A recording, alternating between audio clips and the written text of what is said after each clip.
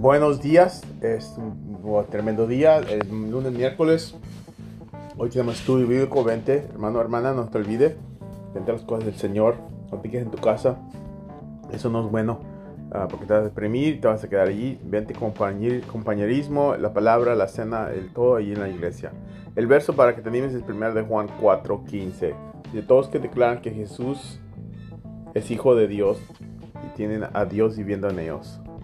Y Él vive en Dios. Y ellos viven en Dios. Estamos viviendo en Dios y Dios en nosotros, hermano. Que sigas creciendo y sigas adelante, porque es muy importante que no te quedes atrás. Ya estamos en los últimos tiempos, cuando Cristo viene muy pronto. Le está pasando las cosas muy malas, muy tremendas. Cosas malas que están pasando y está sucediendo. Que no te olvides venirte a la casa del Señor para el medio de la semana, para que acabes la semana bien fuerte.